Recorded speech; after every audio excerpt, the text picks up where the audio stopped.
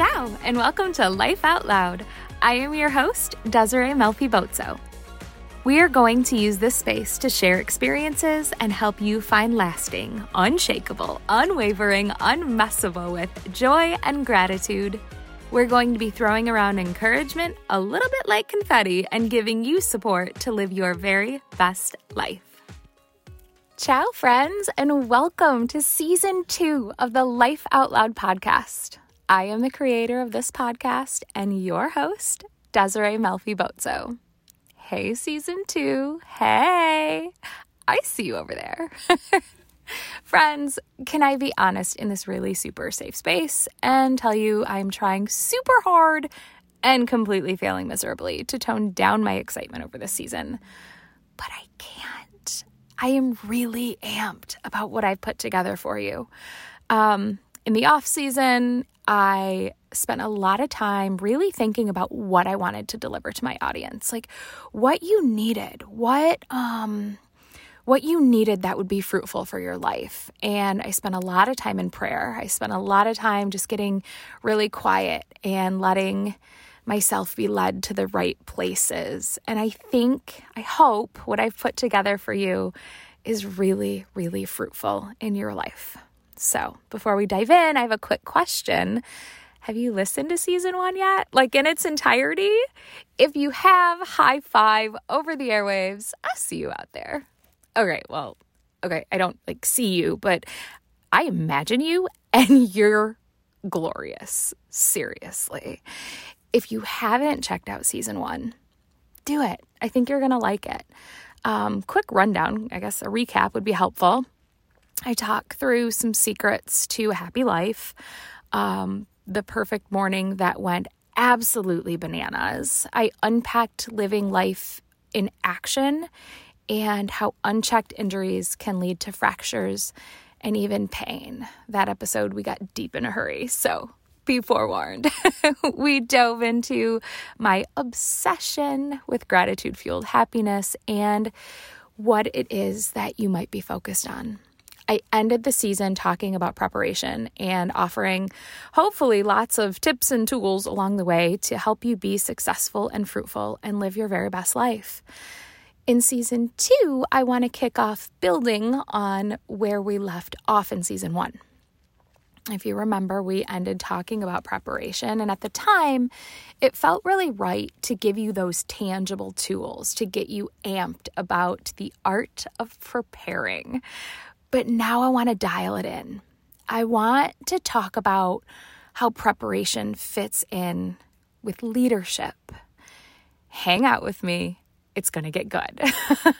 I want to talk about preparing to lead, and more than just lead, but lead well. Now, obviously, this applies to those leading organizations. It applies to those leading homes. It applies to teachers in the classrooms and physicians in their practices. It applies to our students in school. Leading well applies to all of us because, well, we are all leading someone in our lives. And if you're listening to this, yeah, Des, I'm definitely not over here leading anyone. I need you to do me a favor. Yes, you. I invite you to take out your phone. If you're driving or operating heavy machinery, please don't take out your phone. The rest of you who think you're not leading anyone, who can safely take out your phone, bebop your way to the camera. I'll wait. Now, with the camera open, turn it on selfie mode. Now, here's what I need you to do.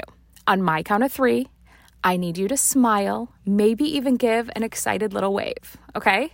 Are you ready? Don't think about it, just do it. 1, 2, 3.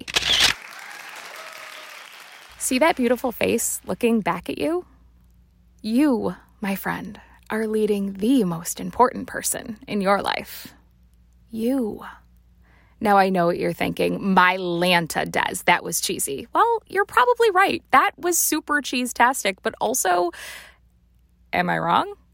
We are all leading someone. And we need to ensure that we're leading well. Now that we've established who we're leading, I want to make a distinction here.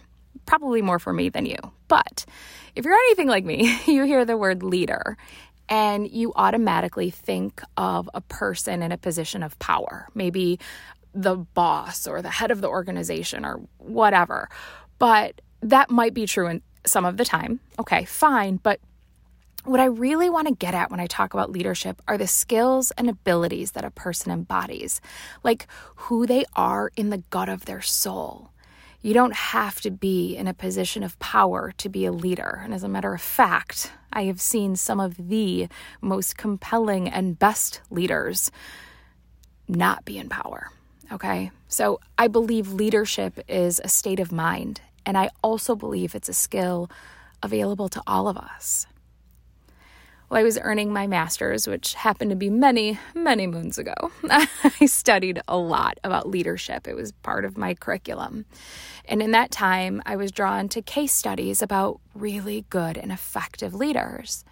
I was fascinated by the work and the skill set that came along with it. I studied leaders who were very successful. I studied ones who failed miserably. In all of them, there were usually 4 attributes or strengths that stood out, 4 ways of being.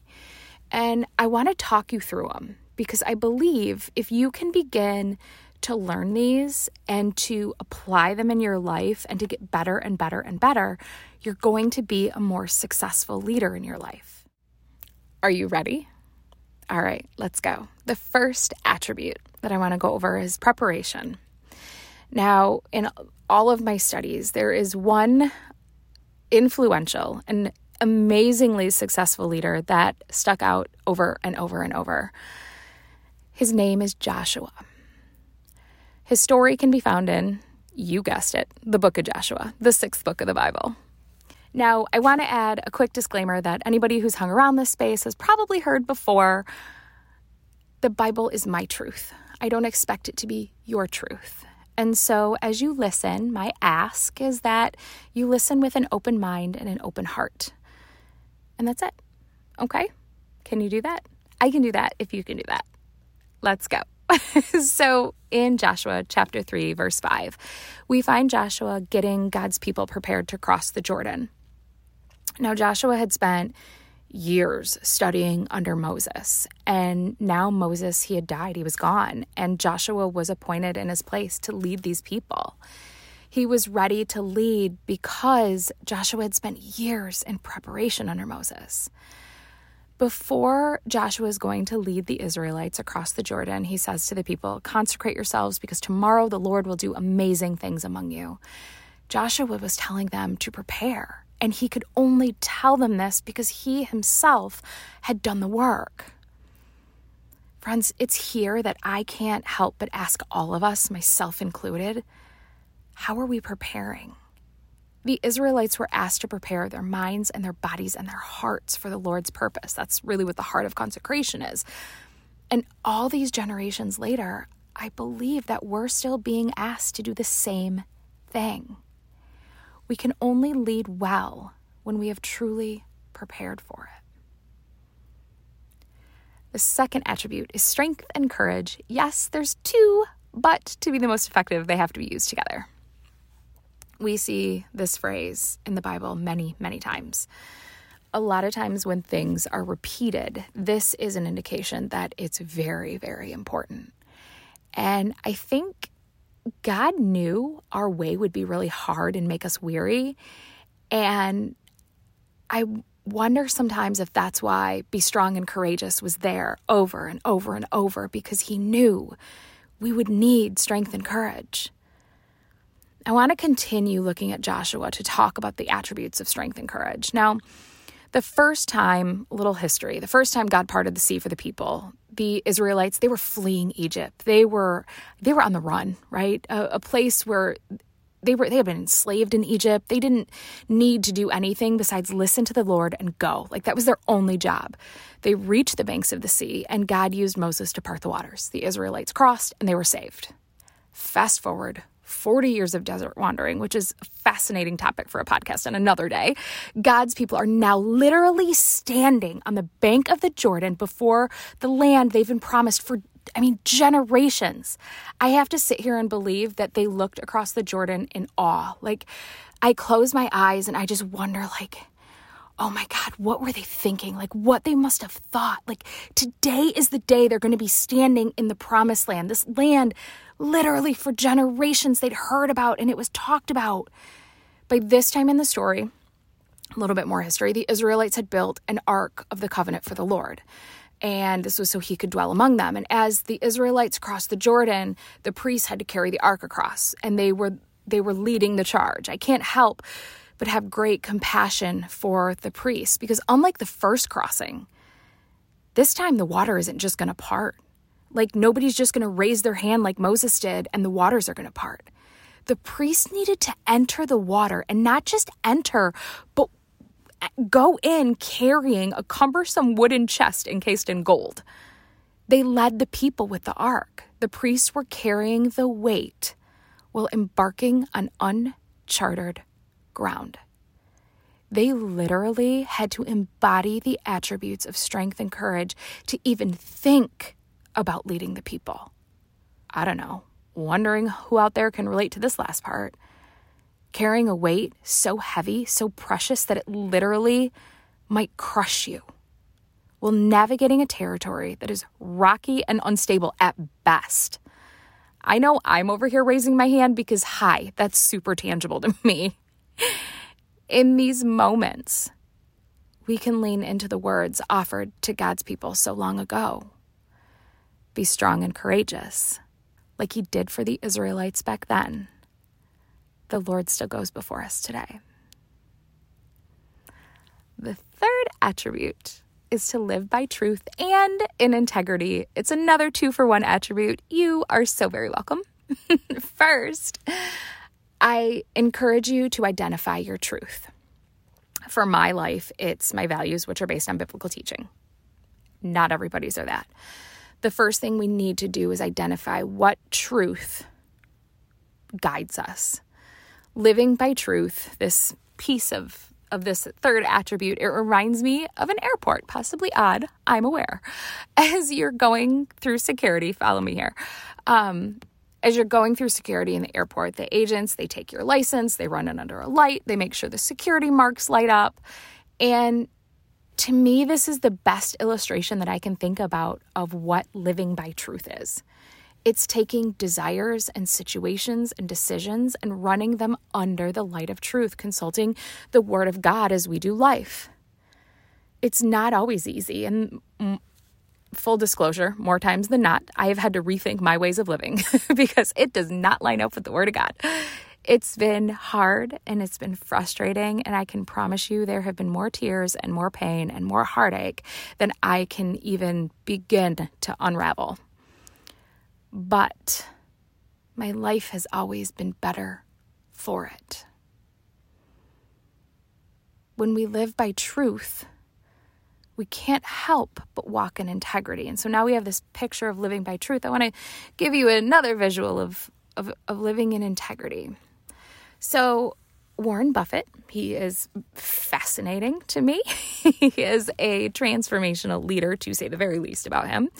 He once said, and I quote, that he looked for 3 qualities in a new hire: integrity, intelligence, and energy. And then he added, hire someone without the first and the other 2 will kill you. How true this is, right? Integrity hems us in. Living in integrity reminds me of the bumpers in bowling. Do you remember, like, close your eyes? I mean, not if you're driving or something, but do you remember when you were a kid and you could throw the ball as crooked as all get out? I mean, like, you could whip it as hard as you wanted down that lane. And once it hit the bumpers, it pushed it back to the center. That's what integrity does. Like, every time I think of living in integrity, I think of that ball getting pushed back to center, getting pushed back to center, getting pushed back to center. No matter how crooked, no matter how off, no matter how hard, no matter how soft, no matter how we throw it, integrity always bumps it back to the center. When we start to get off course, because we all have and we all will, integrity, gently or not, bumps us back to our center. It keeps our forward progress going while keeping us on the right track. the last and final attribute is pay it forward.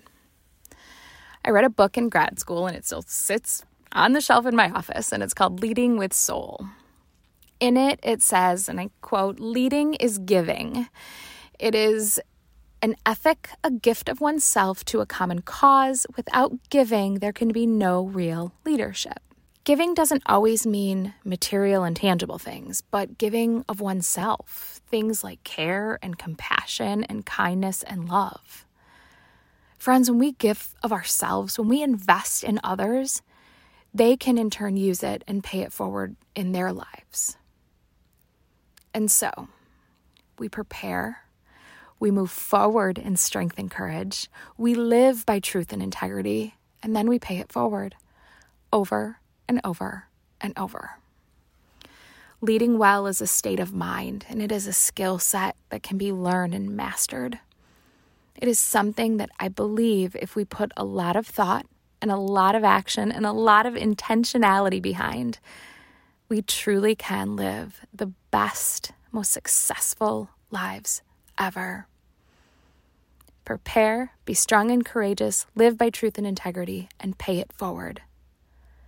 Friends, I hope that you enjoyed episode 1 of season 2. I have so much more to come this season, so stay tuned. Send me a message. You know I always love hearing your thoughts. Come back next time. We'll throw more encouragement around like confetti, but be careful. If you get too close, you just might get some on you. And remember, there is always, always, always something to be thankful for. Ciao. Thank you for joining me, Desiree Melfi Bozzo, for this episode of Life Out Loud. I would love to hear from you. Leave me a comment. Tell me what topics you want to talk about and how you take your coffee.